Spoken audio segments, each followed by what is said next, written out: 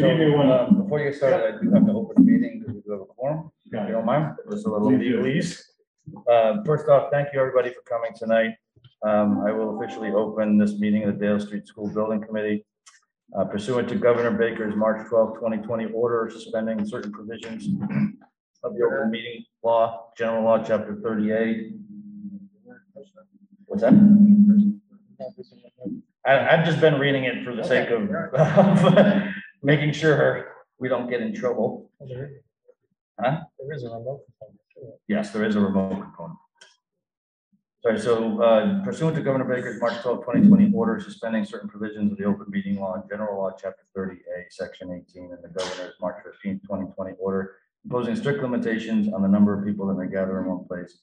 Meeting of the Medfield Dale Street School Building Committee is being conducted via hybrid, really, remote participation and in-person. In-person attendance of the members of the public will be permitted, but every effort also will be made to ensure that the public can adequately access the proceedings as provided for in the order. A reminder that persons who would like to listen or view this meeting while in progress may do so by following the instructions on the agenda and meeting notice, and also to note that order was extended through April of next year. So obviously we're a bit more of a hybrid with some in-person, so it's good to see everybody's at least partial faces. So thank you all for coming tonight, and Dr. Marsden is going to kick us off. Thank you, Mike. We appreciate it. Thank you, everyone, for coming this evening. My name is Jeff Marsden. I'm the superintendent of schools. This is our last community forum prior to the town meeting on November 7th and then the election on the 15th. Tonight, we're going to do a short presentation and go over a few things and then have plenty of time for answers, for any questions and answers. And we hope that you learned something tonight, and please stay engaged and be a part of the process. So thank you. Go ahead. Sorry, the people on, oh, they can hear now. They can hear now? Okay, great. As we get started with the presentation, I'd like to ask Steve Brenham, principal of the Dale Street School, and Holly Cofield, who is principal of the Wheelock School, to come up.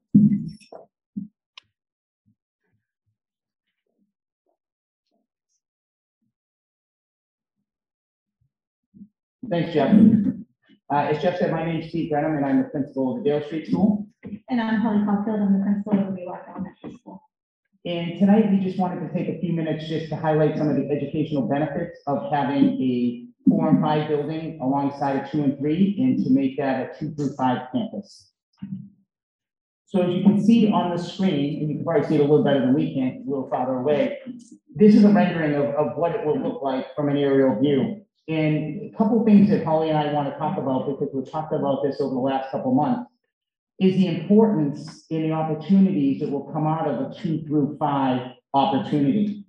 So I think every time that we talk, and we talk as an administrative group or with teachers, we always start with students. Everything should be centered around students. So one of the first things we looked at is the possibilities in and around transitions. A few years ago, one of my first years here, Dr. Morrison had sent out a survey looking at the groupings of school and having children travel as a whole group, grade by grade. And there was a positive feedback to Dr. Morrison that was something that the families wanted to stick with.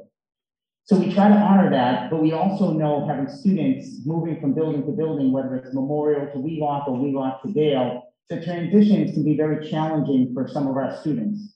So one of the things that we've realized here is that it's going to make it a lot easier for students to transition from building to building, seeing they're going to be on the same campus for 4 years. Not only that, but there's going to be built-in experiences or times where the students at Wheelock will be able to get over to the new elementary school, which will make it a lot easier for them to transition from grade 3 through grade 4.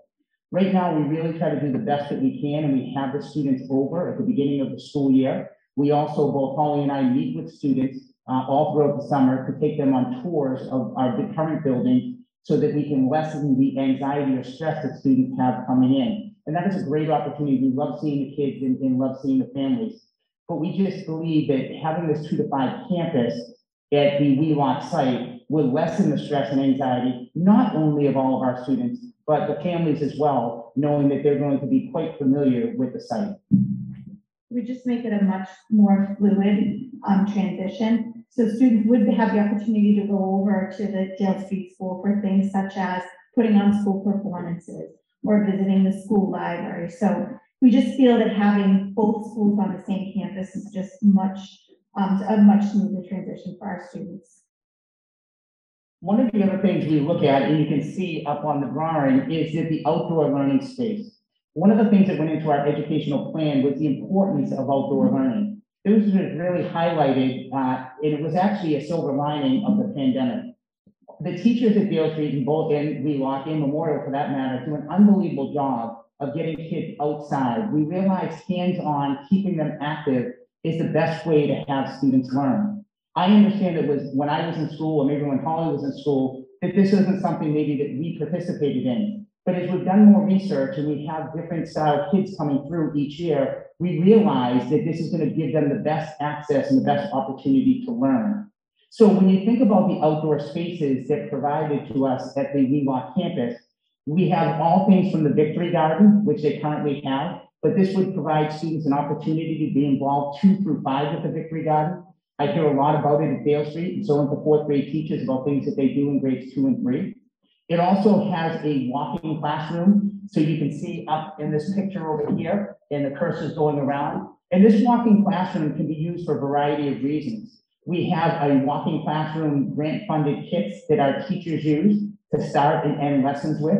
We also have opportunities for our PE students who currently right now at Dale Street are running over by the pillars, and they go out and around and they're very close to the street, which is very nerve-wracking to teachers and principal alike.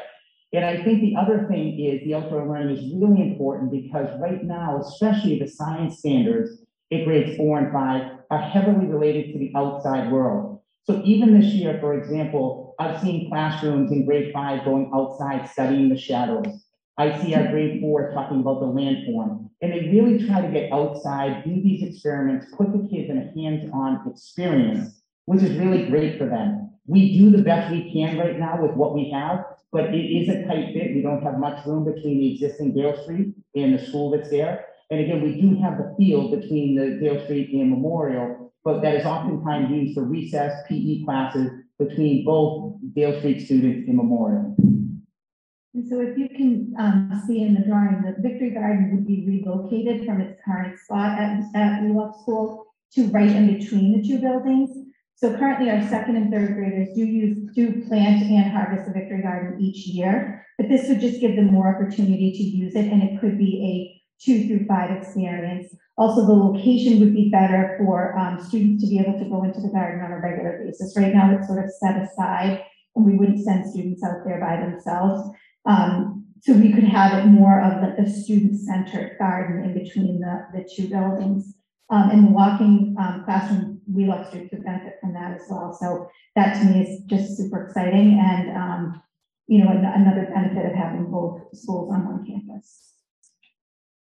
One more highlight I'd like to make, especially centered around students, is the shared spaces. And Holly referenced them earlier, but I think about something like an OT, occupational therapist, or PT, physical therapist rooms and state-of-the-art, and having the proximity close to the 2-3 school would allow the Wheelock students who get or receive those services from a shared teacher, which Holly and I both share a teacher between the 2 schools in and around those needs of students. The Wheelock students could come right over and have state-of-the-art equipment to work with.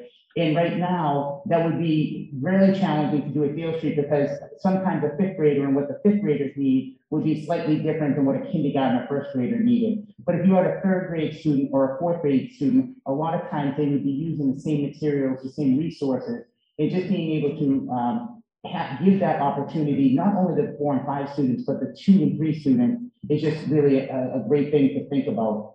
The other spots around the school is that we will have a great sized gymnasium. We're going to have the learning stair. If you haven't seen it, you'll be able to see it later in the slideshows.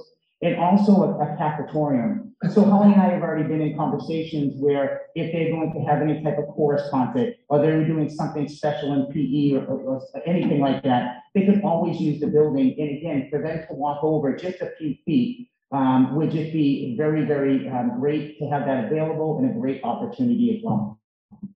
So currently at Wheelock, we do have a cafetorium, however, the stage is not useful.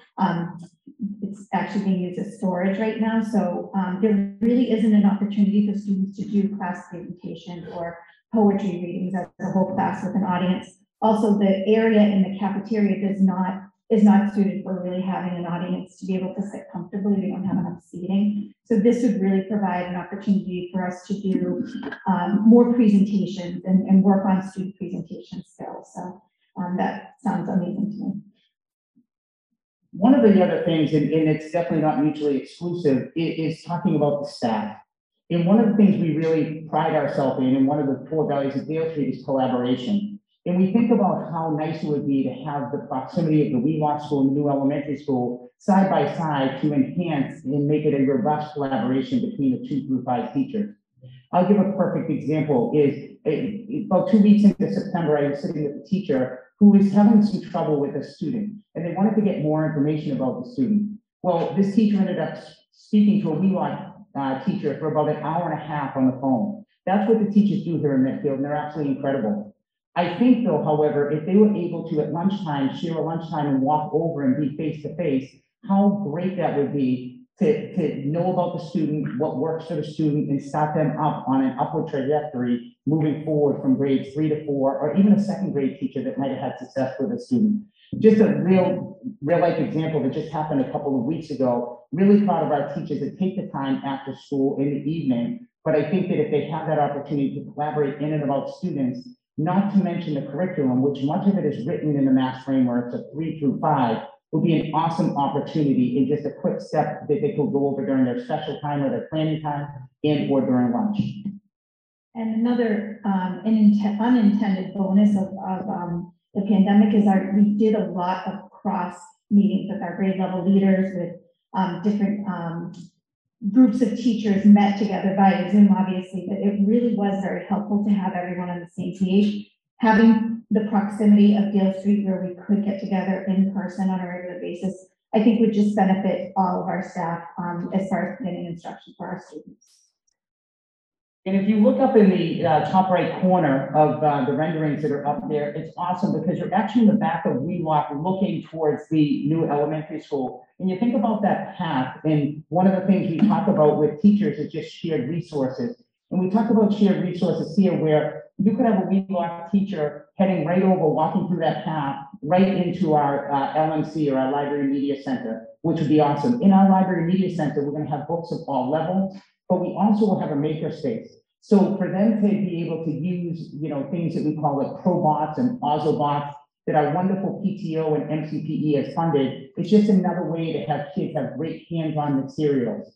And I think that there are certain kinds of different programming that we use that the 4th grade teachers might be needing some information, or text, I should say, from this Wheelock teachers. And again, our inter-office mail is fantastic and it comes pretty quickly, but it couldn't be done at the same speed as if they walk right next door to get some of those resources.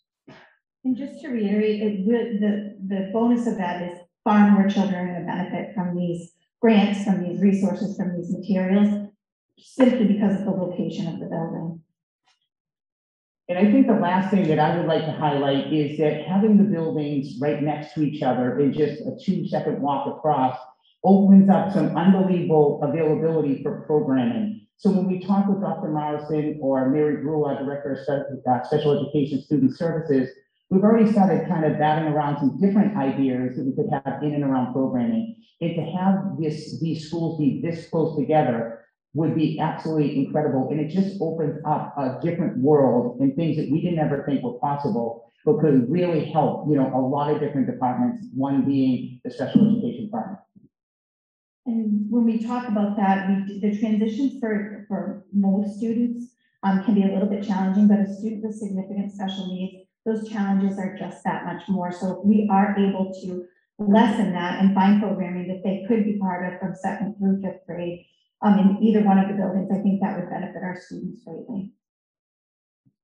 And again, just on behalf of Polly and I, we just want to thank everybody who made special time to come out tonight. I know some people couldn't get here in person and they're on Zoom, but just really want to say thank you to everybody. And I can't express how proud I am to be a part of this project. It seems like it's been going for just about 3 years now, and I'm just very proud of the educational plan that was written, that it was also highlighted by the MSBA as a model plan. And I really give great credit to the school building committee that realized this plan was the right plan for the kids of Medfield. And then they decided, once that was done, to look for an environment for it to best sit. So just really proud of that, and want to thank the school building committee for all the time that they've had through their meetings as well. And I'd just like to echo what Steve said. Another benefit for us is right now we have a parking lot that is in dire need of repair. And that is part of the plan too, to update that. And parking at Wheelock can be tight, especially if we have any events where parents are invited. So again, I think that's sort of solving. And the idea of having the buses, all the buses come through to pick up to school, school's worth of kids, it really is an exciting piece for us. Thank you again.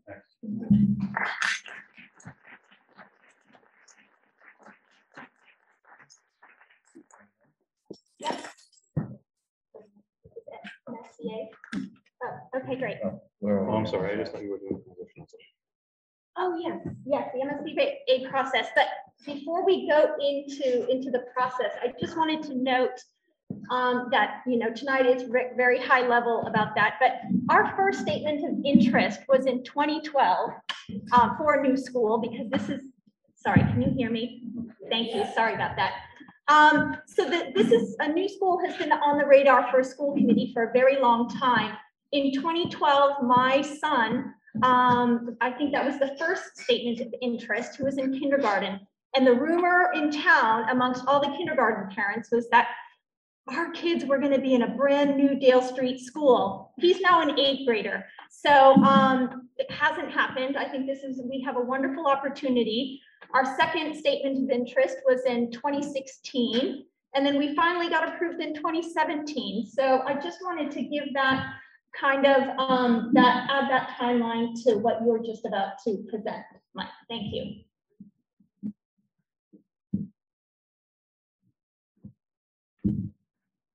Go to the next one. Thank you. Okay. So we tried, and it's extremely challenging. We tried to sort of simplify what the MSBA process is. It's a very diligent process. It's a process that ensures that the millions of dollars that the MSBA, the state fund projects all over the Commonwealth for are thoughtful, that they've addressed everything that they need to address, that they've investigated every aspect possible of a school project. And that's why it takes a long time. It takes a long time to get in first, because there's a lot of competition for those funds. It's a very competitive process, as there are many municipalities that have aging schools that they need to be addressed, which is why, as Anna May alluded to, it took us just about 5 years from our initial application to when we were finally accepted into the program. Once into the program, this slide here just kind of gives you a brief outline of the different modules that the MSBA uses. Eligibility is sort of the initial phase, and it has to do with just really kind of making sure everything is defined on what the scope of the project is, what the exploration will be. And then a team is formed, and that includes hiring first an owner's project manager, in our case, Left Field, and then we embark on a process of selecting an architect and design team. And for us, that's Arrow Street and their consultants that they bring along with them. So that process took us from the end of 2017 through just about the end of 2018. So that takes about a year to get through Module 1 and Module 2. Module 3 is then the feasibility study, and that sort of overlaps with schematic design. And that's sort of the preliminary stages of design. Starts off with visioning sessions that we started back in late 2018 and early 2019, where we really defined the problem. We talked with the community about what the goals for the project would be.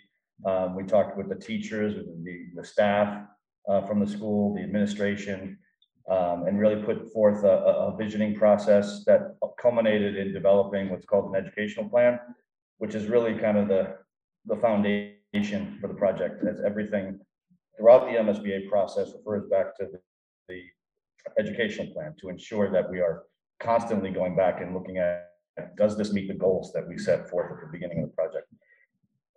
So the feasibility study process got us through the visioning, the educational plan, and then we started evaluating the project and where it might go in town. We evaluated multiple sites throughout town that could accommodate a school.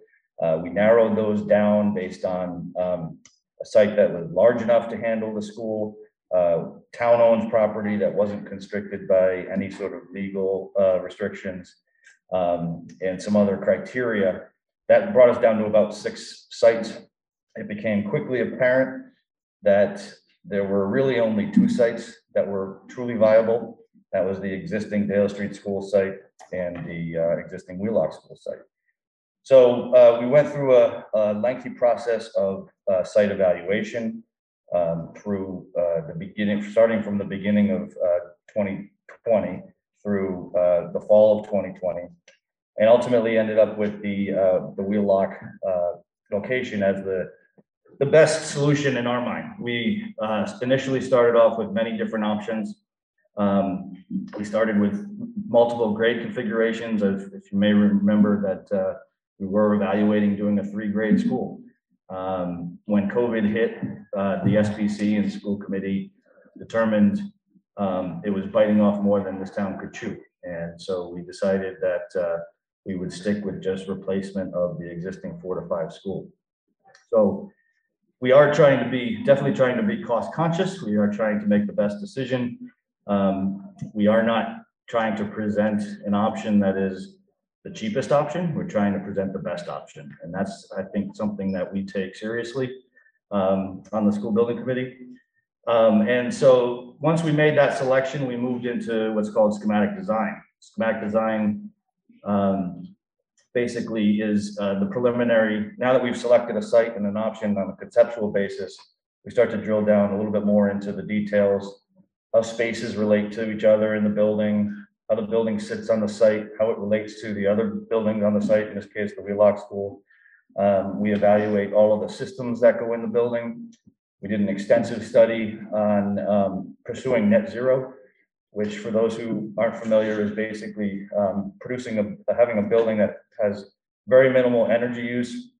And then that energy that is consumed is then powered by a renewable source. In this case, it would be photovoltaic panels.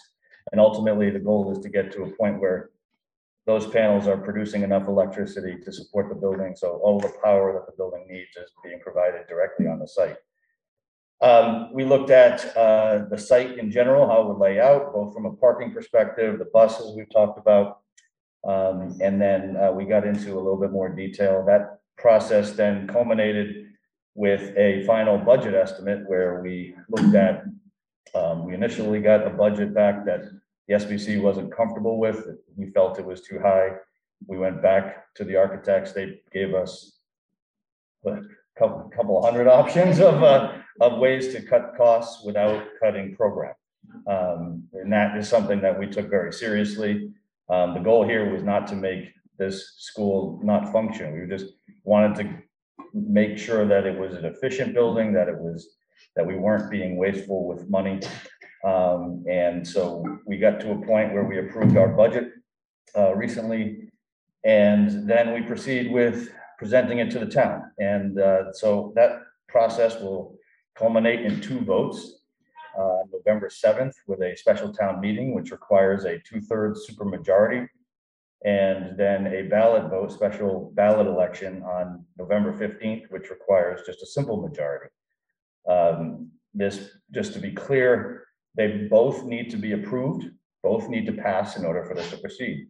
If one passes and the other doesn't, then we have to reevaluate where we stand. If they both fail, then we're definitely going to reevaluate where we stand on everything, and we'll have to figure out how we move forward. But that is the sort of the point where we are tonight. We're here to answer questions, make sure that all voters are as informed as possible going into this vital decision. And then if it does get approved, the process, the modules on the right, you'll see on the slide, are how our next steps would lay out. If we are approved by the town, we've been approved by the MSBA this yesterday, excuse me. So they have approved the project, and if the town approves, we will enter what's called a project funding agreement, which outlines what exactly our commitments are to them and vice versa, and financial implications of all of that.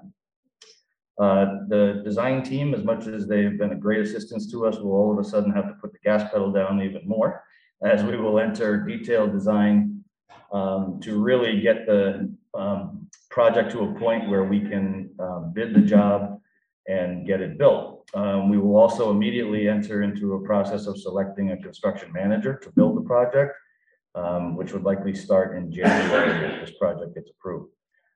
If all of that goes well and we still remain on budget, which I expect we will, one way or another, we will open this school in 2024, in September of 2024.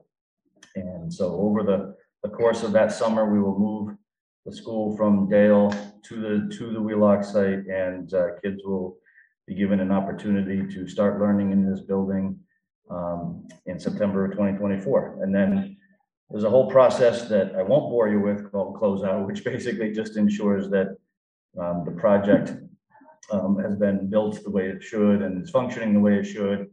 And we tie up all our legal loose ends and all of that stuff. And the MSBA, requires a review well after construction to ensure that we've met all our commitments. So that, in essence, is the process. I think the next thing we have up is the budget. What was that, Jim?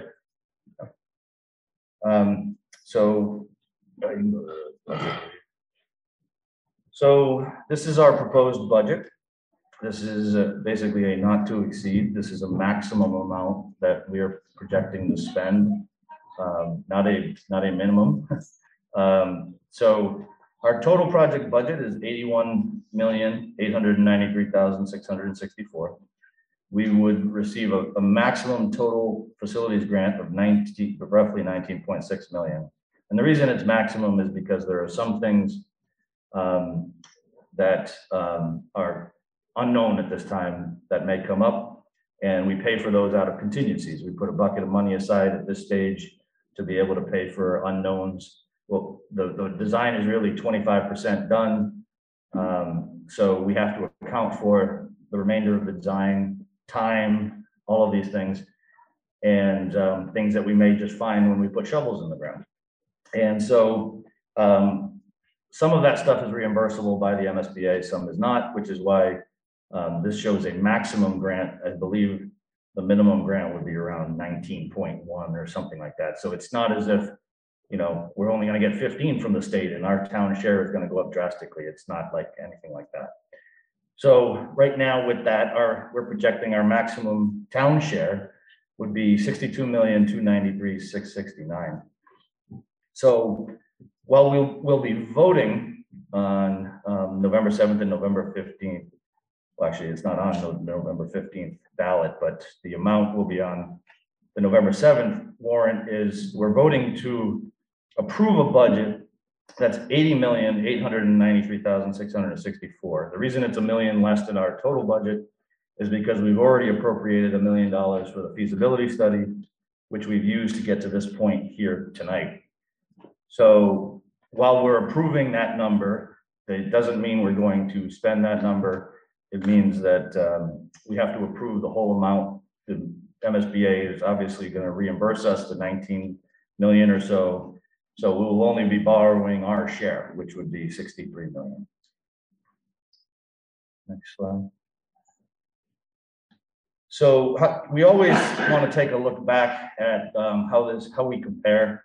What are other towns doing? What are similar projects doing?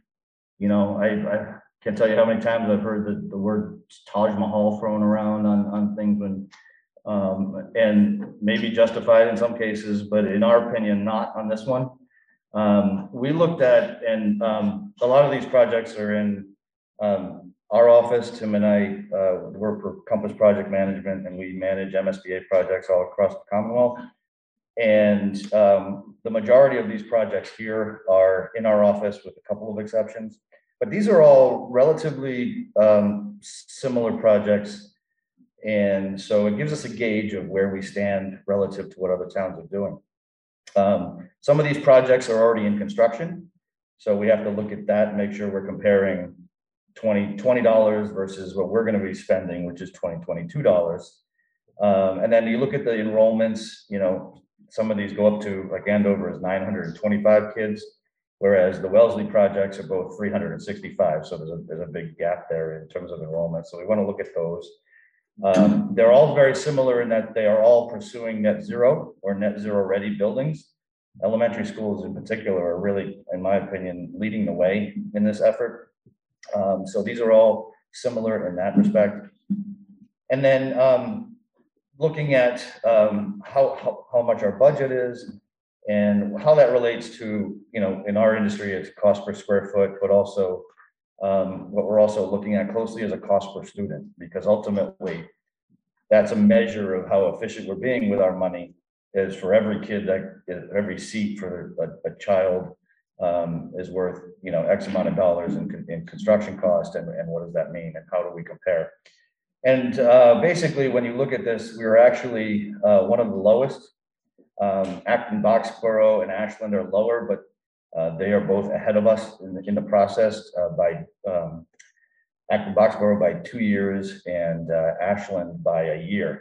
So if you factor in inflation, we're right there with both of those schools. But it gives you a frame of reference of where we stand at about $112,000 per student, where other projects like Westwood, which is a very similar project to this, 560 kids, they are almost 20,000 square feet more than ours.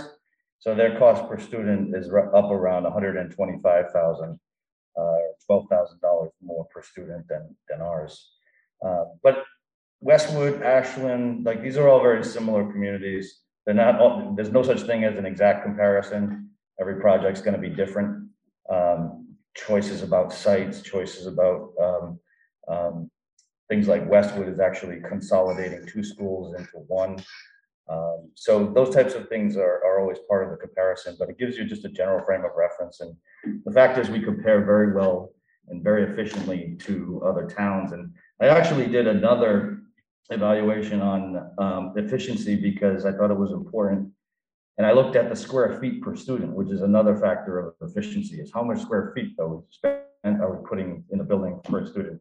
And out of all of these projects, only Ashland was lower at 165 square feet per student. Medfield is at 166, so maybe we can cut a couple of squares just to beat Ashland. I'm sure Jim Adams would love that. But the only other ones that are close are Westboro is at 175, Acton Boxborough is at 176, and all the other all the other elementary schools on this are over 200 square feet per student. So you can see we've been very cautious not to add square footage. We want to keep this very efficient building for the town and make solid decisions about where we spend our money.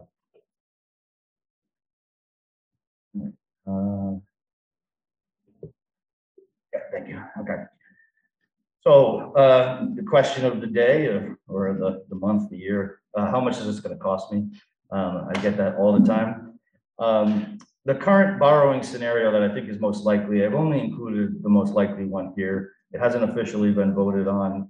There is an option on the table to do a shorter bond, but I think the preferred scenario is a 30-year bond with a level principal payment, which basically means we pay the same amount of principal each month or each year, and the amount of interest obviously goes down as that principal goes down.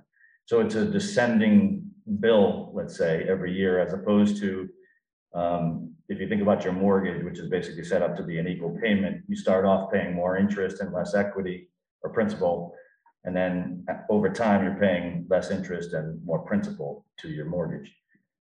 So our bond advisors have stated that they projected an interest rate of 2.25%.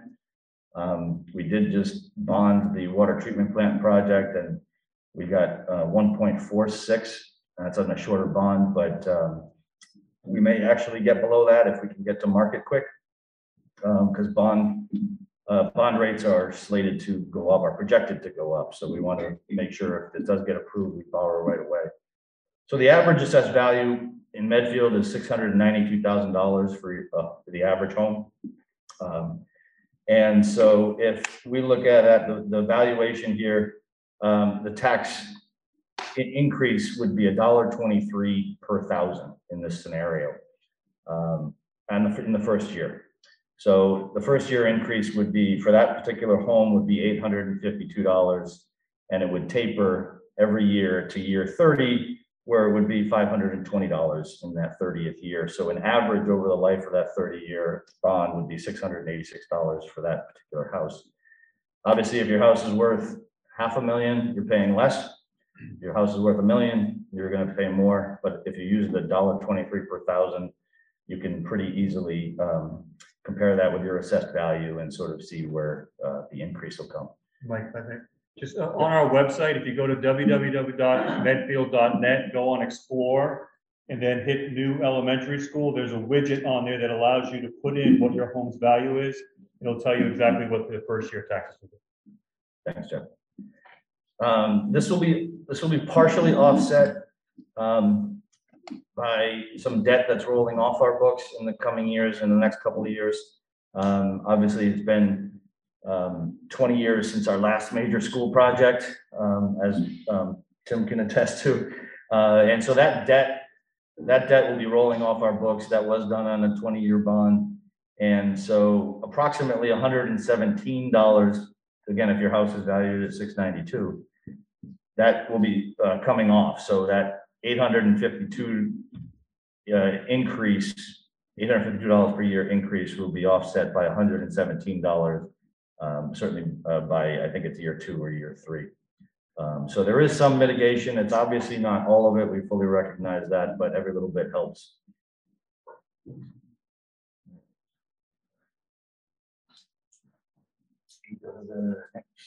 Thank you.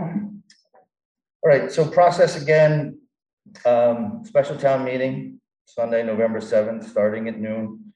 I encourage everyone to watch all the warrant committee videos, but in particular, there was one this week where they met with Scott McDermott, our moderator, and he went through in detail the process. Registration will open at 11. It'll be in the high school. There will be, the main venue will be the gym, but there will be other venues that will spill over, including this room, the library, the cafeteria, and I believe an outdoor location. And the difference between this and a normal, one of the major differences between this and a normal town meeting is we will be doing a private vote card as opposed to a raise your hand or a standing count, which we've done in the past. So there will be, once Scott opens the meeting with a quorum after 12 o'clock, there will be some, normal legal rigmarole, and the warrant committee, I imagine, will be making a motion. If they don't, then the school building committee will make a motion. And then there will be a brief presentation, probably about 12 to 15 minutes from yours truly and Jeff Marsden as well. And then there will be opportunities for people to speak. There will be time given to the school committee. There will be time given to both of the ballot initiatives. I forget the term for them, but they're the ones that are for the school and the ones that are against the school will both be given time to speak. And then the microphones will be open to any resident that is a proponent or an opponent to speak. They will be given, Scott will make the decision on how far he lets that go. As long as there is new information coming or he feels that people should continue to be heard, then he will keep the microphones open. But if it's just the same kind of statements over and over again, eventually he will stop that, and we will move to a vote. The vote will not be called before 1:30. So the 1:30 is the earliest that it will be called. But there is If he decides to let discussion continue, then discussion will continue beyond 1:30 before a vote is called. Once a vote is called, anyone present will be able to have a vote. Anyone not present at that time and registered will not be able to have a vote. Once the vote is called, people will be asked at their different venues to come up to tables that'll be set up with people who will basically, based on however you want to vote, give you a yes card or a no card, and you'll put it in a box, and those boxes eventually, once we get through it, will be taken to some location, undisclosed location, and counted. I understand he's putting observers in place and all this other stuff to ensure that the counts are accurate. What that does do is it does give us an accurate count. There's been times in the past when people have questioned, just was my hand counted correctly when I raised it, or I was sitting down and I should have been standing up. So this is, at the very least, this gives us a clear picture of the yeses and the nos, and it's recordable. We will have it as a record, so it can't be really challenged in that regard. So ultimately, again, town meeting, we need 2/3. Anything less than 2/3, and it will fail. And then subsequent to that, on Monday, November 15th, there will be a special ballot at the senior center, and that's sort of standard. You go in between 8 and 6, you check yes, you check no, and then you hand it in, whichever you prefer. And that only needs to be a simple majority in order for it to pass. There are lots of options on what happens after that. If one passes and one doesn't, if they don't both fail, if they both succeed, obviously we proceed. That's probably the simplest one. But if there isn't a passing vote on both of them, then we'll have to decide how we move forward. There is the possibility of revoting the same project within 120 days. The MSBA does allow that. So that would have to be evaluated if for some reason one of those did not pass.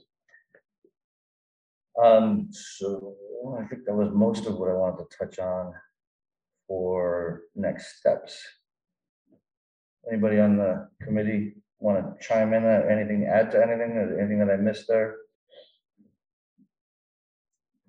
Oh, the only thing I would say about timing, I mean, about logistics here, and you talked about the 1:30 deadline or timeframe to call the vote, is people should probably be there earlier, just because they could literally be called at 1:30, I assume. So, and there is some logistics in getting into town meeting, obviously anytime. So I would try to get there. I wouldn't time it right at the last minute. Yeah, so my understanding is that once Scott does call the vote, that the I think Chief Perret is helping out or something, like there will be people put at the end of the line. So people that are in line when the vote is called will be allowed to register and come in, the way I understand it. But anyone that is not there yet, once the vote is called, will not be allowed to register and come. So that's what I had for this evening, but that wasn't the real goal of this evening. I mean, we are trying to spread information as much as possible, but we also are here to hear from all of you. This is an incredibly complex project, so I'm sure there are lots of questions out there. We hope to answer as many as we can. And really, this is the last opportunity for us to do that before the town meeting. So with that, I'll open up the microphone for, there's a microphone over here, for questions, comments, anything that you'd like us to address before town meeting, whether it's your thoughts or someone else's that you want to get clarified. And We've got some questions on Zoom. oh, right, we could start with that if Okay. since nobody's at the microphone. Great. So this is from Teresa James. She says, is there a way to go between the buildings to the microphone? Do you need the microphone? Oh, Oh, good. Oh, yeah. Oh, great. follow the microphones. Yeah, great. So this one's from Teresa James. Is there a way to go between the buildings to the shared resources without going outside, thinking about inclement weather? So the answer is no, currently, as part of the design. Part of the complication is if we are physically attaching to the Wheelock School, we would need to do upgrades to that school as well, and that would get expensive real quick. So we are not physically attaching them. It doesn't mean that we couldn't explore that in the future if it was something that made sense, but I think our other option right now is to provide umbrellas at each door. Old school, all Yeah. right. There's another question from Jenny Kine. Is it Kine or Kiney? I Sorry. think it's Ken, I don't know. Sorry, Jenny, you're gonna have to tell me someday. Do you know approximately how much open space is actually being taken if the building is built at the Wheelock campus? And thank you for all your, thank you so much for all your hard work, Jenny. Tina, do you remember what the The exact building amount? footprint itself? The building footprint, and I'm assuming like a lot of people want to talk about the parking as well, but I believe it was in the neighborhood of 4 acres, if I remember correctly. That's correct. It's under 5 acres total in terms of impervious. The building footprint itself is under 70,000 square feet. So 70,000 square feet is just less than 2 acres for the building footprint itself. And then there's some parking that would bump it up to about 4, I believe, or just over 4. Okay. That's it. Another person had entered a lot of questions that he would like to resend all his questions. Anyone else?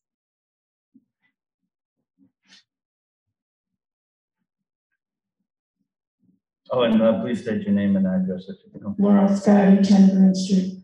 I don't have a question. I cannot make the town meeting, so I just wanted to thank the stream team, and I think we should all give them a round of applause for volunteering 4 years of their expertise.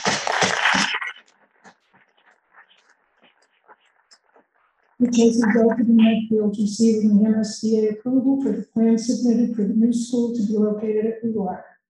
We could not have done this without you, and with the support of our state representatives, state senator, and congressman. Everyone knows doctors should not diagnose themselves, attorneys not represent themselves, and we should not diagnose or treat ourselves via internet sites. Do not be swayed by internet surfers who are trying to diagnose this project without the professional training and expertise that you people have. Knowing this, the town of Medfield formed a committee of 14 qualified professionals who volunteered their time. The committee chair, who's a licensed architect with 25 years of experience, a president of project management specializing in K-12 schools, a licensed electrician and manager of pre-construction budgeting, owner and president of electric contractor construction industry, a 30-year veteran in the construction industry, a selectman and attorney and former warrant committee member, superintendent of schools, school board member with 25 years of experience in technology and support, a 7-year school board member, 5 non-voting members with expertise in education, architecture, finance, building schools, and our town administrator. These individuals have spent the past 4 years donating their time for the good of our children and our town. Doris Kearns Goodwin is a noted historian and author of A Team of Rivals, the story of Abraham Lincoln and how he formed his cabinet with those who opposed him, but he recognized their talents and the contributions they could make. I am voting yes, as I too recognize and respect your expertise and experience on which we can rely in making our decision to vote yes at the Wheelock location. Thank you.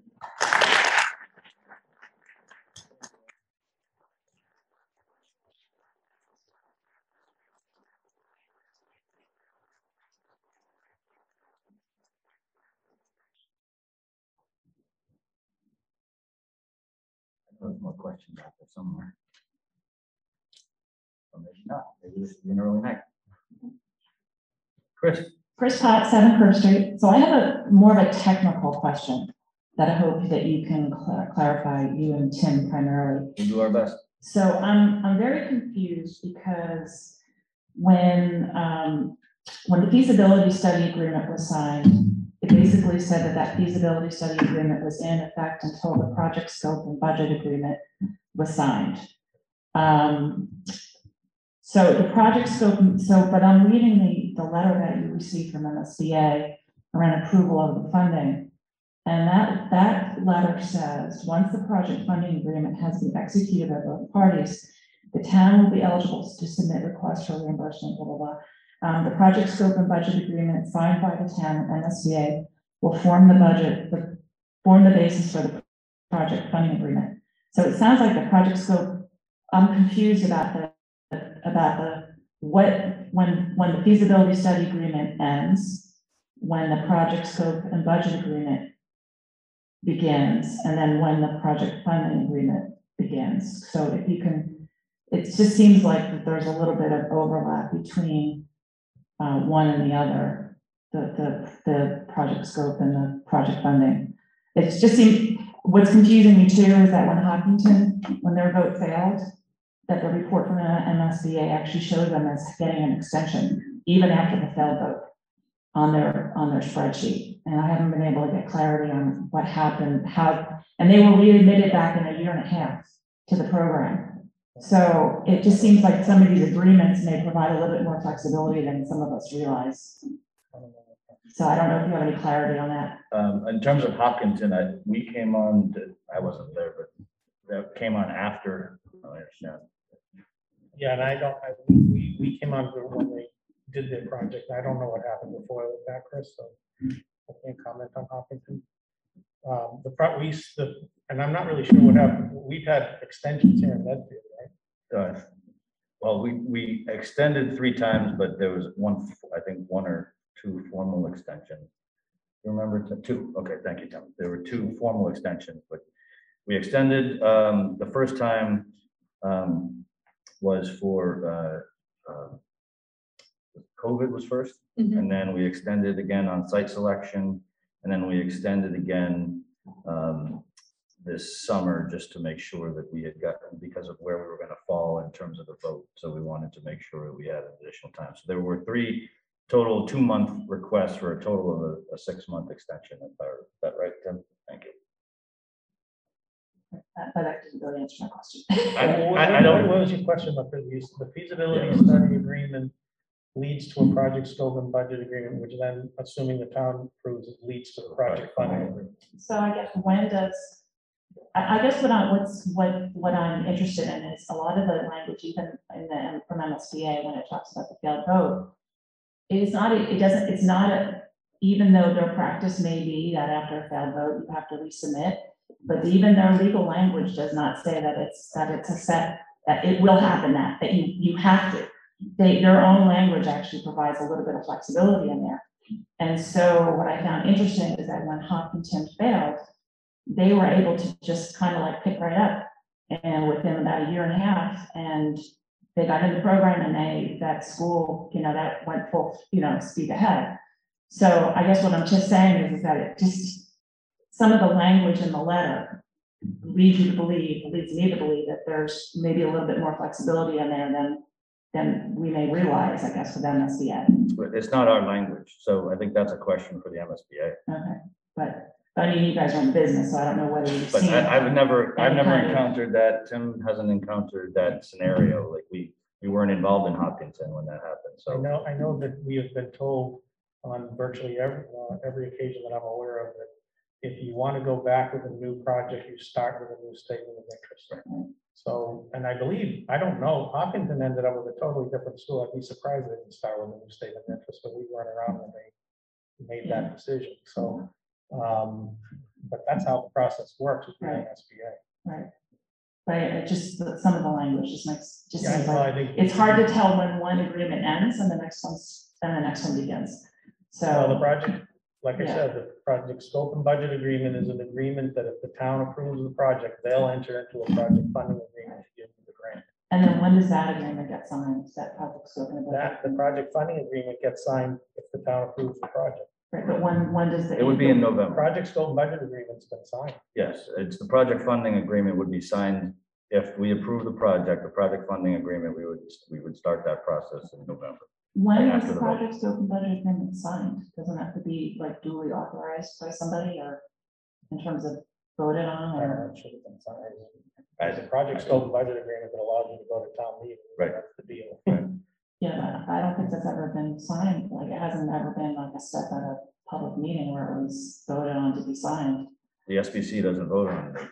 No, I was talking about our own meeting, our own SBC meeting, or our second meeting, or. It's not part of the, We don't sign the Authorize it, documents. The who school au- building committee does not sign the documents. It's signed by the selectmen, it's signed by the chair of the school committee, and it's signed by Yeah, but it the. hasn't been signed, it hasn't been signed by the selectmen. Have you signed anything? So, I have signed many things. Yeah. I can't tell you everything that I've signed in the last. right. Jeff, I don't know. I've seen that come forth as a single person. I don't know, it wouldn't have gone past the board without the proper steps being taken, so. Okay. And then I just have another question, unless somebody else wants to ask a question, I just have one other question. Yeah, go ahead. Tara, Tara Lovetto, Forley Road. Again, thank you to all of you for your work and the wonderful teachers that we have here from Dale. But my question is, I believe at one of the warrant committee meetings that the Dale at Dale group presented a proposal that they believe is better than the one that we're voting on November 7th. And I thought that the warrant committee said it would actually be more expensive than our current one. And can you confirm if that's true?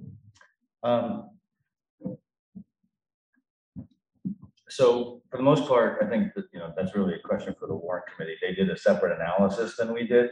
What I know that they did do is they asked us for information for that analysis. And one of the questions was whether or not the SBC had explored the possibility of demolishing the entire Dale Street School and building in its place, as opposed to an ad reno, or as opposed to building new in the field on Dale. And we had. We looked at a couple of those options, but they were quickly eliminated from the early rounds because of the expense involved with them. By basically, you then have to move the entire school into a temporary facility. And we've got modular costs that Arrow Street pulled together that basically came out to $7 or $8 million just on temporary facilities. That's a sunk cost that you don't get anything for when the project opens. So we gave all that information to the warrant committee, and they did a couple of different scenarios on their own, and they evaluated that. We have been asked in the past to opine on the disposition of the Dale Street School. That's not something for the school building committee, but speaking on behalf of the permanent building committee, we have evaluated that, and our belief is that the best option that we're aware of to date would be to move the Parks and Rec department into the Dale Street School. So at my direction, I asked the architects for the Parks and Rec feasibility study to do some analysis on what would be the minimum cost for that. Their initial question to the building commissioner didn't give them enough information. So what they looked at was what would be the minimum cost if it was a change in use. And that, I believe they came back with a really probably too small a number in my eyes. So, but it was less than $1 million.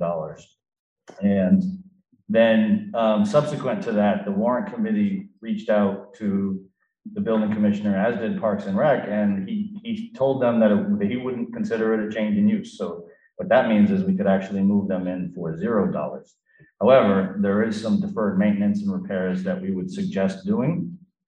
And our opinion is that we could use funds that are already part of the tax levy that wouldn't require debt exclusion, including about $600,000 we have left from savings from the public safety building coming in under budget. And we also have the municipal capital building stabilization fund that we helped create with Mike Sullivan a few years ago to help address some of these facility needs. So we have a capital plan that includes all of the repairs needed for that building over the coming years. And some of the ones that we've deferred in the recent past.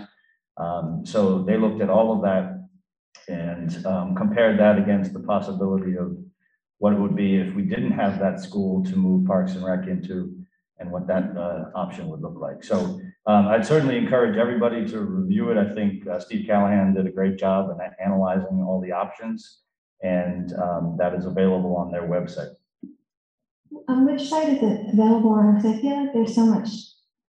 One of the things I keep reading on horrible social media is just about there's no plan for Dale Street. Correct, yeah. And I my little bit of knowledge I have is that you can't have a final plan because it belongs to the school department in order to do this, but is there anywhere where that plan is? Because I think if people knew about it, it might alleviate some of their worries about this building that's beloved and Medfield being left abandoned. Yes, so this is an excellent point. I think a lot of people search for certainty. And unfortunately, in this process, there's not a lot of things that are concrete and certain. We have to make major decisions about this project when we're only 25% of the way through design. So I understand the desire to have a clear-cut plan with everything laid out by the penny. Unfortunately, that's just not the way it works.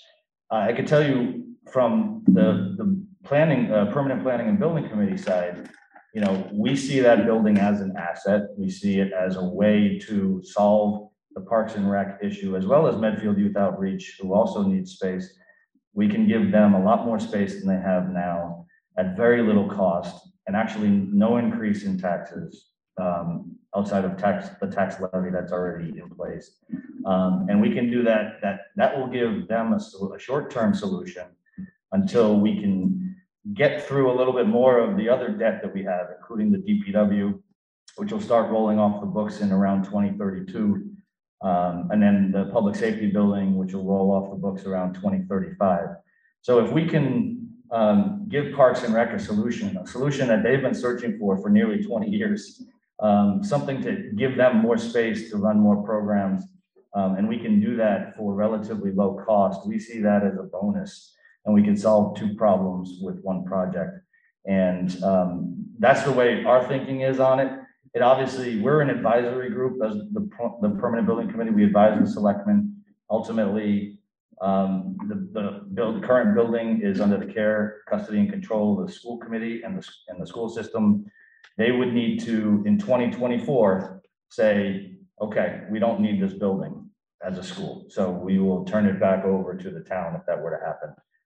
A lot can change between now and 2024. We could see a huge surge in enrollment, and they could say that we need some swing space for Memorial, which you know, is already kind of bursting at the seams a little bit. So they may decide, say, hey, we need to keep this as a school. So some of those decisions just can't be made today. And I understand that that's not clear to people, but it's important to understand that we can't always have every decision certain when we make other decisions. We have to deal with the best information we have at the time. Tara, I think you were also asking where to find some information. Oh, yes. So I just Thank want to you. note that, you know, the warrant committee did an incredible independent deep dive. And if you go to town.medfield.net and you go to the boards, you go to click on warrant committee, and then under warrant committee, you click on school project. Or just, if you just Google Medfield Warrant Committee, You go to us. it'll go right there. You can No, go to it's the just, school website as well. it's good to teach people how to find it, Right. because it's taken me years. Yeah, the school website also has it. If you go to www.medfield.net, go to explore new elementary school site, there's a widget there that says warrant committee. And you Yeah. click right on that and it'll get you right to all the videos, all the information. But so it's mapped out, it's very well laid out, but then also a great resource is Medfield TV, their YouTube channel. And actually the warrant committee has a playlist of their deep dive. So that's also another great resource that I encourage people to visit. Absolutely.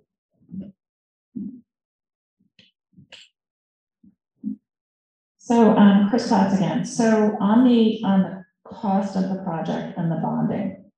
So at the beginning of this, last year, as the prices were coming out and the discussions were being had about the overall project cost, the comment was made a number of times about the debt rolling off the books in the next 2 to 3 years.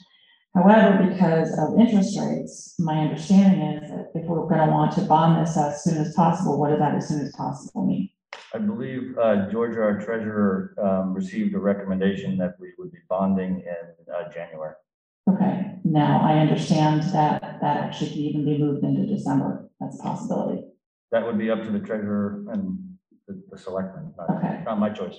Well, it's important though to realize that, because if they end up going out and bonding in December, that would mean that this cost of this project would start hitting everyone's tax bills in February 2022. So which means that the overlap in the debt ends up being over a very long period of time. It's not that we're waiting for this project for the debt to roll off the books. It means that we now have an overlap of significant, we have a school project on top of the last two school projects. We've On top of- acknowledged that. No, but We've acknowledged the overlap will be a couple of years. And it says right on the slide, that within about 2 years, the debt will be rolling off the books. right, but it doesn't say when that's going to start. That's a question for the treasurer. I can't answer that. I don't authorize borrowing. Right, but I think that most people do not realize that their tax bills for this project could be hit as early as February. I don't know if 2022. that's accurate. I don't decide when tax bills hit. You're asking the wrong person. I'm just saying that I think that originally, I know when I asked this question at an SBC meeting and I asked, and Lynn Stapleton answered, I said, when would the at that point in time, we didn't know about the interest rates. So that the timeline has shifted because of interest rates, which is understandable. My understanding is that you don't get a bill within a month or two of borrowing on a bond. I believe it's an annual payment, so it wouldn't be coming, that's my understanding. But again, this is a question for the treasurer. Well, it's not only just a question, it's a question for all the taxpayers. We're going to be You're voting trying to on a make a project. statement, Chris. Can I just finish my question, please? So my question, the question is, when will the taxpayers are not going to know what the cost is going to be of this project when we go to vote for this? In terms of when the tax bills are actually going to hit. Right, I can just address that. Please, Mike. I have the microphone.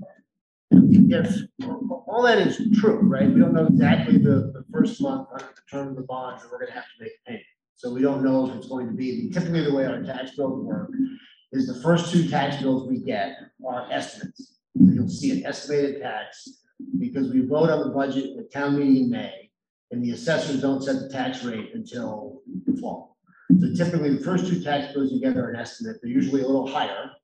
And then the second two tax bills, which are November and February, are the actuals for FY22. So I don't know for certain that we won't have to have an increase in February, but I'd be surprised if we did, only because this is the appropriations we did last year. But I think the reason we'd be going to bid in December or January is because we've concluded that the interest rate environment is much more favorable. So while we can certainly get an answer from the treasurer as to exactly with which month the tax bill is going to hit, what we will have is certainty that we're getting a low interest rate in December and January. We really can't predict, even if we were to wait, because one way to do it, it's been done in the past, and where you sort of tranche it out and you bond the project over the course of a few years as you need the money. All the advice that we've gotten is that we are in a good interest rate environment now. We are unlikely to remain in that good interest rate environment from some point, not so far from now, for some undetermined period later.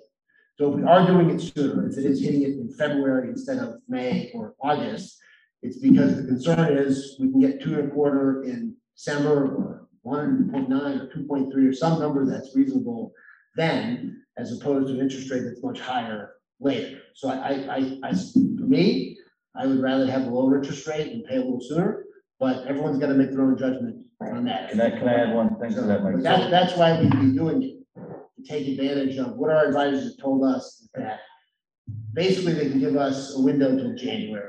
They expect that the interest rate environment we've been in, under which we got 1.4% interest rate on the most recent bonding, is likely to remain constant until then. And the reason we'd be doing it in December is because we want to grab that market. Yeah, and I don't disagree with the rationale. I just want to say I don't disagree with the rationale. Okay. So, and I would also add that the treasurer, and again, this is going a little too far beyond our purview, but the treasurer, just because of the discussions I've been involved in, the treasurer asked our bond advisors, not just for a scenario that's an immediate borrowing. They said, what if she was going to look at doing what's called a BAN, or a bond anticipation note, which basically would fund the early stages of design where costs are relatively low compared to construction where they bump up. And so that would push out a bond until fiscal 2023. And our bond advisors stated that their projection for that would be 3.5% interest. So it'd be almost double, I'm sorry, almost 50% higher than the current projection. So these are the reasons why our bond advisors are saying to borrow as soon as possible. Right. When it hits a bill, that's a question for the town. It's not a question for us. Absolutely, but I guess that my concern is that from at least over a year ago, everyone had been told this will not be as painful because the debt's going to be rolling off the books. And when I asked, the estimation at that time was that the payments for this would not start until probably, I think Lynn said 2024. So I don't know. I don't remember ever hearing that. well, I'll go out of back and them, get the but- meeting, but all I'm saying is that when it was told that the financial impact wouldn't be as painful because the debt would be rolling off the book. And I actually remember at a warrant committee meeting, because I didn't understand it at the time, and I think it was Bob Sliney who said, there's going to be overlap, right? And it was acknowledged that there's going to be overlap, but not to this extent. Now we're going to have probably with at that. least an extra year of overlap.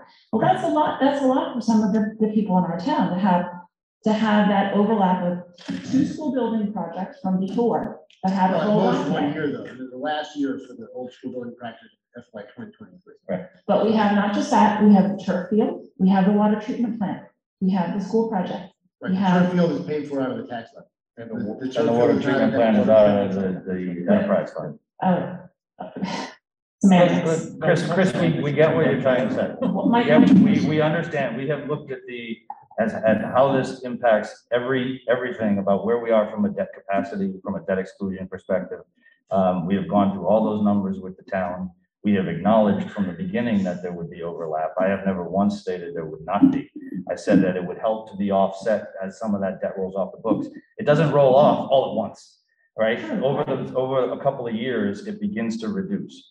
And that's something that I have stated from the beginning, and that will help. And I've stated from the beginning that it won't be all of it, and it won't even be a significant portion of it, as you can see from the numbers, because it's not the same amounts. So, Because But what's we- presented is the top number, right? Because this one starts to roll off too, right? Correct. So if you were to project it out further, what we've done with this, the roll off portion is really just at $117 for the ones that are coming off in the next 2 years. correct.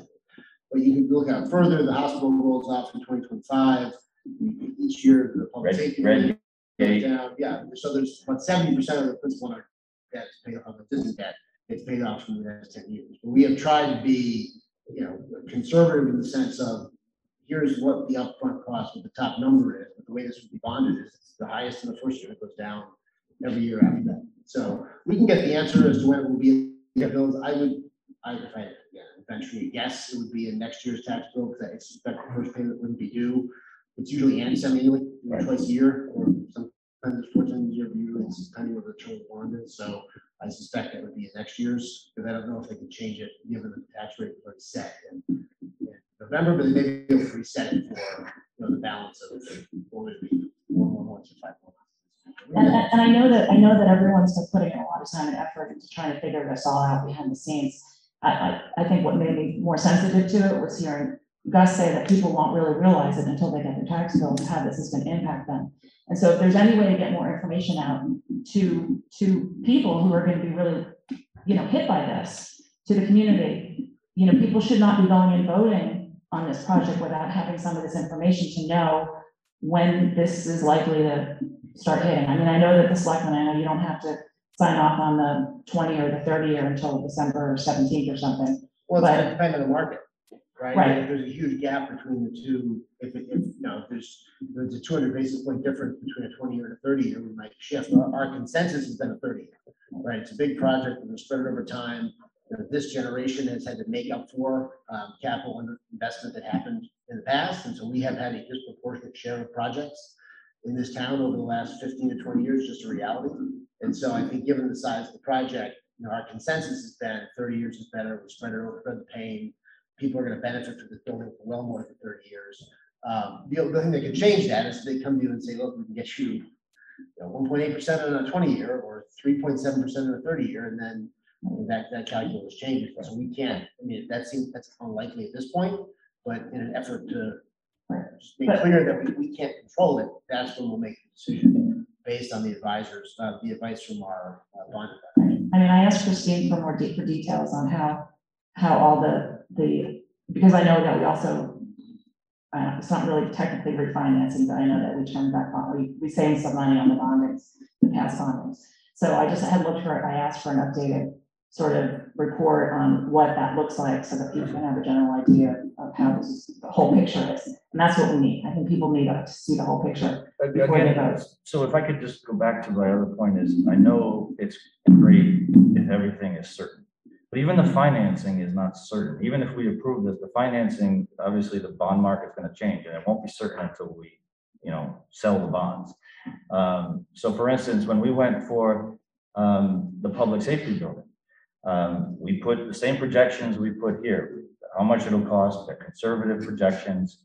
And then when the bonds went to sale, there was a significant premium associated with it that allowed us a big savings. So there's a very real possibility that we could get less than the 2.25%. And those numbers that we showed you could come down. The alternative is true. I think it's unlikely personally, but the alternative could be when we go to market, a 30-year bond, as Mike pointed out, could be up to 3% at that time. That would require a significant gap, but I think if we're going to be honest about what the truth is and what people should know is that if this doesn't pass and there's another project and people want if they want to do something about that school, and that project is X years in the distance, right now interest rates seem to be trending up and construction costs are definitely trending up. So we know we're going to spend a lot more money in the distance. That we do know. Right. The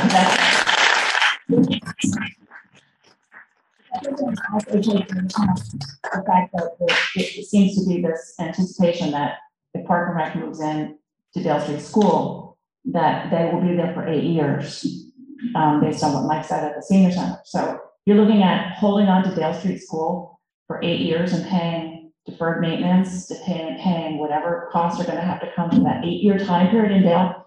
If Dale Street School can be alive for 8 years, we're going to pay for it. And so that's going to be more money in itself. So, either we have 8 years more of Dale Street School being a school, or we have 8 years of it being used for park and recreation. We're going to be paying for it one way or the other.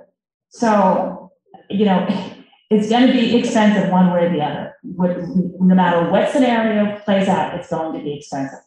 And you know what, honestly, I would much rather see a scenario in our town where we have a facility that we all love and believe in our hearts is the best thing for the town. And if it could be a shared multi-use facility where we have a school and park and rec together. There's a lot of synergy with that in terms of how they use each other's facilities.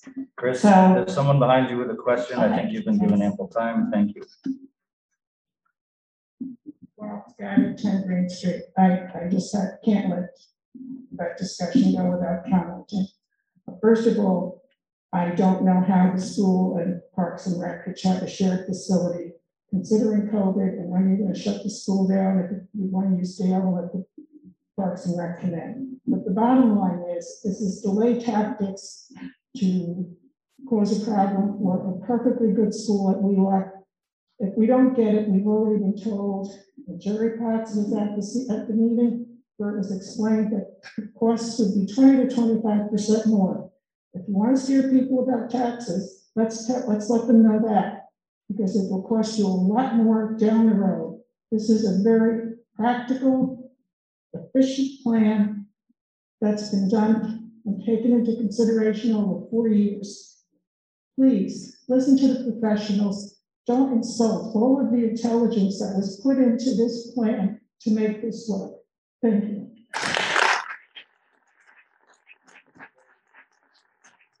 No, I just need to say something. Chris, you had your a time. comment. Asking for clarification on bonding is not insulting professionals. This is asking for specifics about the tax. I understand that you may disagree with Ms. Scotty. Thank you. Does anyone else have a question? A question, not a statement, a question, There's a something that they question want on Zoom. clarified. Thank you. Yes, okay. by Mr. Doug Morrison. Can you please talk about the traffic plan? Traffic, so excellent point. So, obviously, when we looked at site, and as most people will understand, when you're evaluating two options, there's pros and cons to each. There is no site that is perfect. There is no site that is all pros and no cons. There is no site that is all cons and no pros. So when we looked at it, that is the biggest drawback is an increase in traffic, but it's a drawback that is able to be addressed. And we feel that there are mitigation that we can do to help address the potential increase in traffic on Elm Street.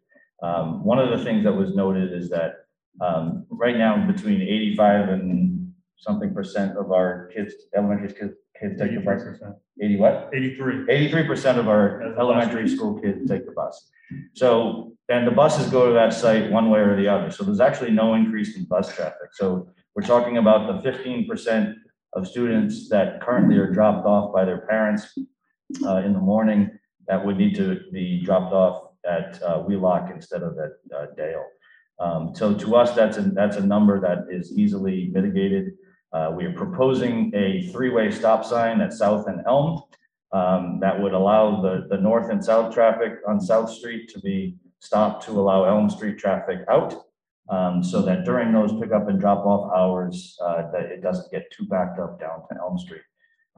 We also have proposed sort of no entry one way during certain hours unless they're residents. Signs on Knollwood, Cross, and Stephen. This has been done in other towns just to make sure that during those pickup and drop off hours, we don't have people cutting through those neighborhoods. We are proposing a restriping of the intersection at South and Elm that would allow for a right turn only on the south and a left turn only onto the south to again ease that flow of traffic in both directions. That doesn't require major changes to that intersection other than the restriping.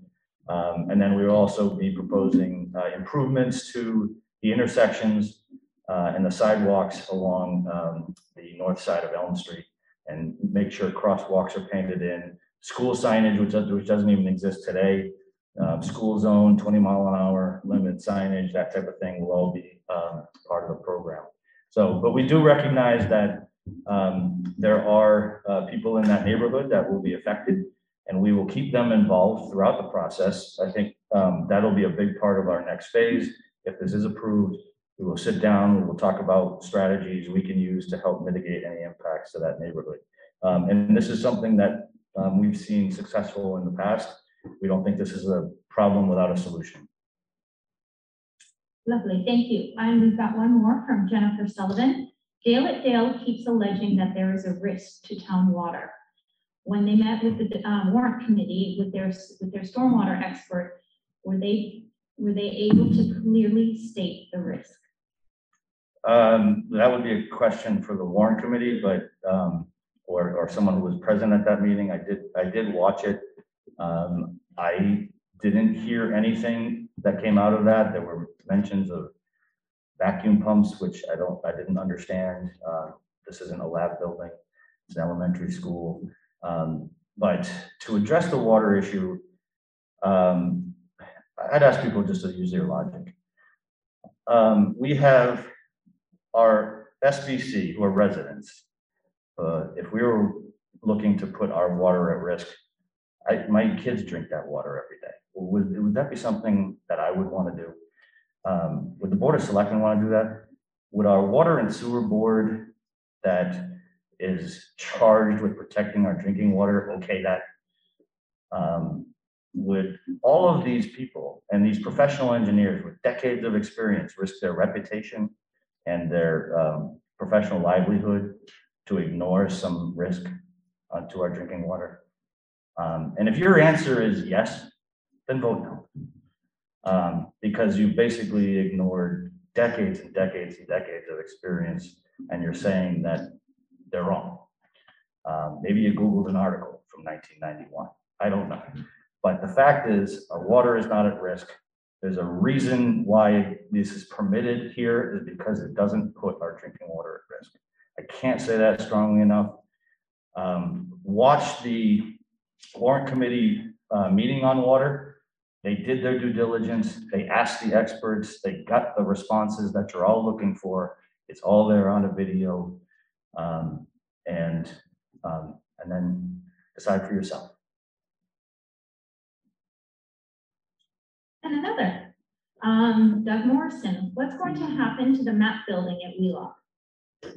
The current plan is that it stays in place. But I think in the next phases, we would want to engage more with MAP. We have engaged with them a little bit, but really talk about a more comprehensive plan. Right now that has the capacity for the Wheelock. We would work with them. Obviously, we've talked about this building having, growth built in that won't be realized on day one. So there's definitely, Jeff has had conversations with them about how they could use the school for MAP programs. Yeah, I mean, it makes no sense. Great relationship. It makes no sense for kids who are in a 4 or 5 building at one side of town to be bused over for MAP. If we have the space, we can just include that program as a part of it. It's just common sense. And it's common, a lot of the towns we work with, their after-school programs are right in the school that they serve. That is it for Zoom questions.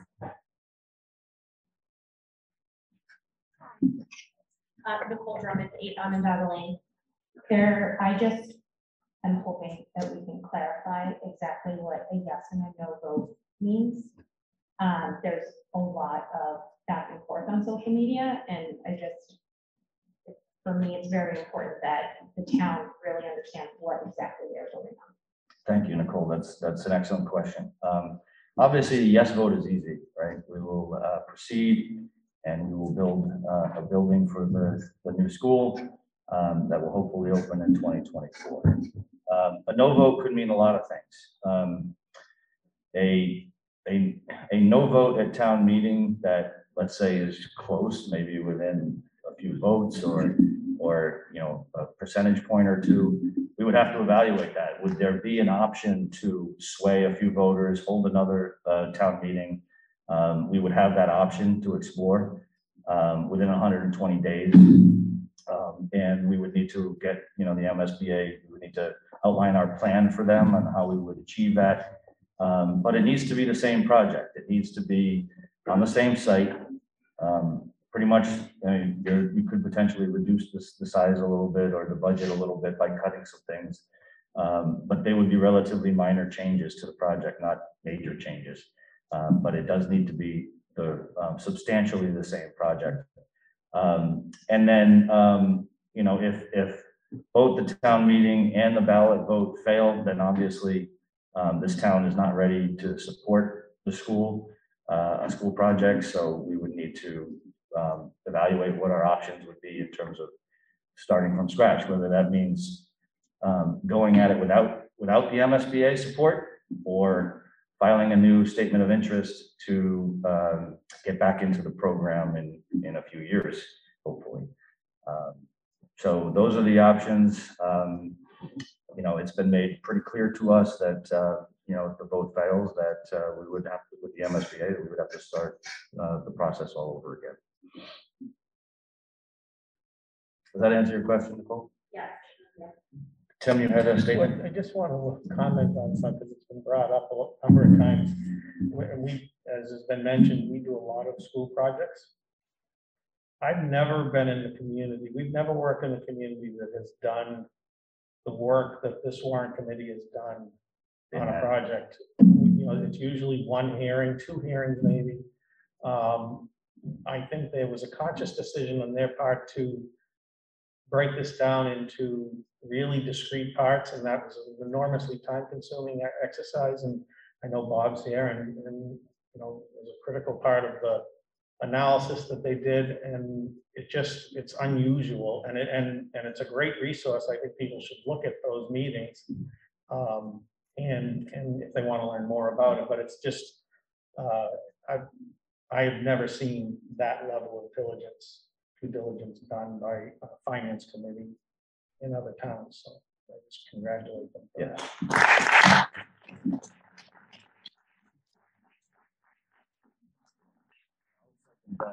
They have done a phenomenal job of really digging into the details. It's taken countless hours of their time, of my time, and I was happy to give it to them because I want them to do that. Every member of this committee wants them to do that. We want people to understand what the facts are.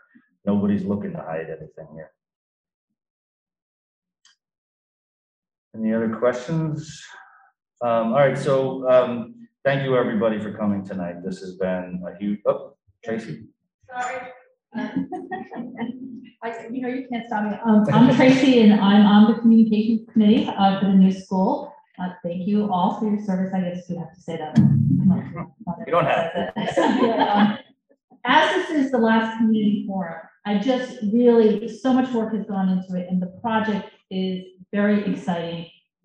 Before you wrap up, if just a few people to the committee could just speak again to the asset that it's going to be to the community, the benefit it's going to have to the students, and not just end. I mean, I know all the things we talked about, voting and these important things that Chris brings up, the details are all important underpinnings, but the overriding reason we're doing this is an asset for the school. So if one or two of you could speak to that, that would be great. And I just want to add that while this is the last community forum, it's not the end to anyone's chance to ask a question. The email is up there. We're going to be manning it 24/7 and answer any questions you have as we go up to the special town meeting on November 7th. But let's end with just maybe that picture of the school and just a wrap up of what a great project it is. Thank you. Thanks, Tracy. And I'll give my thoughts, and then I'm certainly open to anyone else sharing from the committee. But we're building a school, okay? So I'm going to get a little personal about this. I've spent, we've talked about 25 years of my career building buildings. The early part of my career was building hospitals. The latter part of my career has been schools and universities and public safety buildings.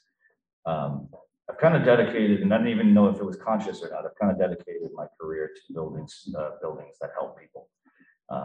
Originally with buildings that heal, and now building buildings that educate, and they educate our young people. To Tracy's point, we can't forget that. This is an opportunity for all of us. There's not a single person up here on this committee that's going to see the benefit of this building other than what it does for our town. Our kids are past the age. We're not doing this because, you know, we want our kids to have a brand new school. I didn't get involved with the building committee to do what I thought was best for me. I did it because I wanted to serve my community and provide my expertise as much as I could to make sure we were making smart decisions. And here we are building a school that will last multiple generations, 50+ years. And it's for elementary school kids, public education, access to a good education for children that'll be the future leaders of this crazy country we live in. So that's not lost on me, and I probably don't speak about it enough, Tracy, so thank you for the reminder. I appreciate that. This building will serve our entire community, not just our kids. It'll be used after hours for community programs. It'll be used, you know, for MAP and other programs, hopefully for the youth basketball, since I know they're desperate for court space. So we don't see this building as a building just about education. It's primarily about education. We can't lose sight of that. But it's a building for this community. It's not just a tax bill. It's not just a parking space or a outdoor classroom. So my personal take on it is that I will always support projects, and one of the best projects for this town that help people, that serve people, educate people. And that's just my personal opinion. I don't know if anyone has anything they want to share on that. So when I started getting involved in the town 23 years ago now, I was on these projects, on the high school and the middle school. And I went up to Bob McGuire, was the superintendent's office, the superintendent back then, and he just taken over, actually. He was interim during the start of this project. And he showed me the plans that he had an architect draft for a new Dale Street School, which was over at the Wheelock campus. And of course, we were focused on this project and didn't really get into any big discussion, but it was something, that he had thought about and what at the time was the school committee was thinking about as well, is what to do about Dale Street School. And, we went and we did these projects, and then the town, I think, rightly said, it's time to put some priority on other town uses that needed to be fixed, that weren't dealt with, like the police station and the DPW and the fire station. And we did that. So the Dale Street School kind of was simmering there as an issue for that long. And then now it came back and it's in front of us now, and we'll be asked to, make a decision on it in the next couple of weeks. I do think people who, and I actually think it's great that people question. I don't really get into this is a panel of experts kind of thing. I mean, we can make mistakes, believe me. So I think it's more around, if you think it's that bad, the decisions that have been made, that it's worth not dealing with something that we've been trying to deal with for 20 years and won't be able to deal with for some period in the future. I'm not going to get into speculating, but it's definitely a number of years, even if some other group were to pick up the gavel and continue on with some other project. It costs more money, and clearly, to me, I think that's a very short-sighted way to look at a town and look at the town's long-term growth. This has been an issue for a long time, and the fact that, and it's obviously an attractive school, well done. The architects have done a great job with it. The educators have done a great job in terms of framing it. To me, it's short-sighted not to look at this as an opportunity to move forward, something that has been on our priority list for 20 plus years. I think we should sit. I'm all set.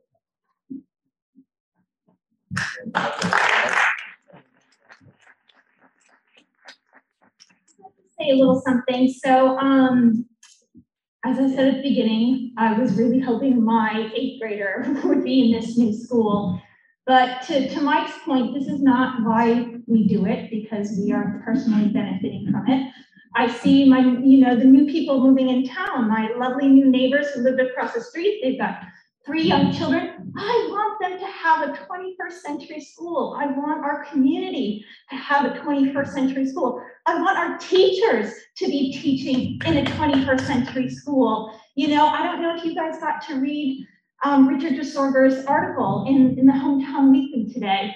I highly recommend it. Jeff mentioned it this morning. I said I haven't had time to read it. I read it when I got home, and oh my goodness, about in 1927, a teacher, the superintendent talking about with the new school, the improvement, the learning environment, improved, the student outcomes, and it's just, and there was division then.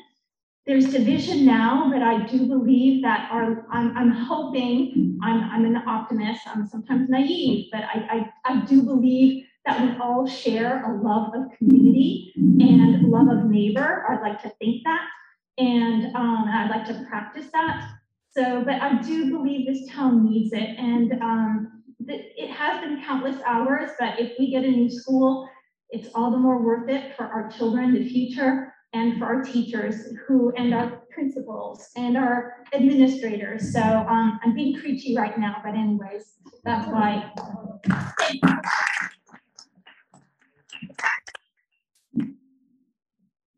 Can I just go quick? Sure. So just to Tim's point, Tim was the chair of the school committee when I was hired in 2013. In 2013, and the district was fresh off that rejection of 2012. And I remember sitting in my office talking to Tim about it and getting ready to do an SOI and really excited about it. And Tim just saying, well, we have other projects in the town, and I know that you're excited, you want to be a part of this new project, but we need to take care of other things in the town first. So that's how we went from 2012 to 2016, because we viewed it as a town issue, in making sure there's public safety and DPW was taken care of as well. It wasn't just, grab what you can for the schools. And that's never been the way we've approached things ever. I really I appreciate that in the town, that this is a town that looks at the entire town, whether we're working with the finance committee, the warrant committee, or, you know, looking at projects, it's looking what's best for the town.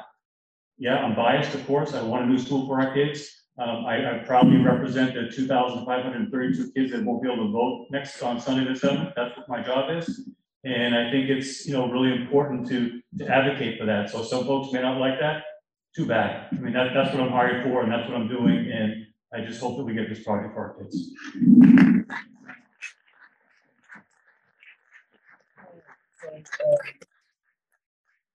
So that's a wrap. It's a lot of fun. I haven't forgotten about you, Bob. So we're gonna wrap up our meeting. But before we do, Mr. Sliney from the Warrant Committee is just going to say a quick word. Well, thank you. Jim Bob Sliney, I've always been referred to in the Warrant Committee. But I just wanted maybe to wrap this up with an advertisement. There's been a number of references to the Warrant Committee website. And it's something that we prepared over the last 3 months that in the context of doing our due diligence in a highly complex issue, we wanted to do that in a public forum, gather facts, and present it so that the issues surrounding the article will come before that are available to the citizens to make their decision. A number of questions have come out tonight that have been referenced to that website, and a number of questions have come out about issues that we have addressed. The website addresses the question, where can I go to get the facts without prejudices of opinions? And to provide each citizen the information available to make an informed decision when they voice their position at the town meeting and on the ballot November 7th and the 15th. There's a Medfield TV message delivered by the chairperson of the Warrant Committee, Sharon Tatro, that presents the process and outlines the elements of the website. It really is a tutorial that can help you, anyone who has a question, how to work through that website. When you come on, you will see it's very daunting because this is a daunting issue. But that website and Sharon's presentation will walk you through it. And to the point where your specific issue will be highlighted on a 3-hour meeting, it will take you to the minute of that issue. So if you ask about water, it'll take you to the Water Committee meeting, and then it'll take you to the hour that your question is being addressed. Now, for people who can't manage that, there's paper copies of the minutes of each of those meetings is available at the town hall. So it's meant to give information based on facts. And the input to the Warrant Committee, as mentioned before, this doesn't end tonight. The Warrant Committee will meet on Tuesday, November 2nd, and the Warrant Committee will make its presentation, discussion amongst itself, and vote on the article. Any questions up to that 7 o'clock meeting should be submitted and will be considered. So this will continue, and the vote of the Warrant Committee, which is our responsibility, using the information that has been gathered, is available, and we're looking for your input and your questions. A number of things that I have written down here have already been discussed, but I did go to the Richard DeSorger in today's Medfield Hometown Weekly. You know, Richard, I almost could get Richard should pay you an amount. Get his history book. It tells you about the town. But this particular article that was pointed out shows that school construction issues going back over 100 years are always expensive, always controversial, always emotional. As I say, the democratic process is messy, but it's worth the effort. And I was paraphrasing Winston Churchill today, one of my heroes. It's imperfect, but better than any alternative. So let's just live with it. Let's enjoy it. As we prepare for our moment in history, I would suggest we take a moment and read that article to put things in perspective, because sometimes we lack in perspective. With appreciation and gratitude that we have the opportunity to discuss and debate in a civil and respectful manner in a free and open society. That's a gift. Let's preserve it. And in closing, I want to offer the greatest privilege I've enjoyed in my 4 years in the Warrant Committee. It's been to interact with so many fine people, both employees and volunteers, who are dedicated to providing the highest level of support and service to the citizens of Medfield in very difficult circumstances. And I'd be remiss if I didn't add that in my experience, none have been more dedicated, hardworking than the people on the school building committee. When you see the volumes of data on the website, it's important to recognize that this is an accumulation of the work of this committee that's dedicated on behalf of the past 3+ years. And now we owe them not only our thanks, but more importantly, our respect. So thank you for your participation in the town legislative process and your engagement in this final step, and thanks for validation. Any of us are in need in our service is your participation on the 7th and the 15th. So thank you for this. Thank you, Bob.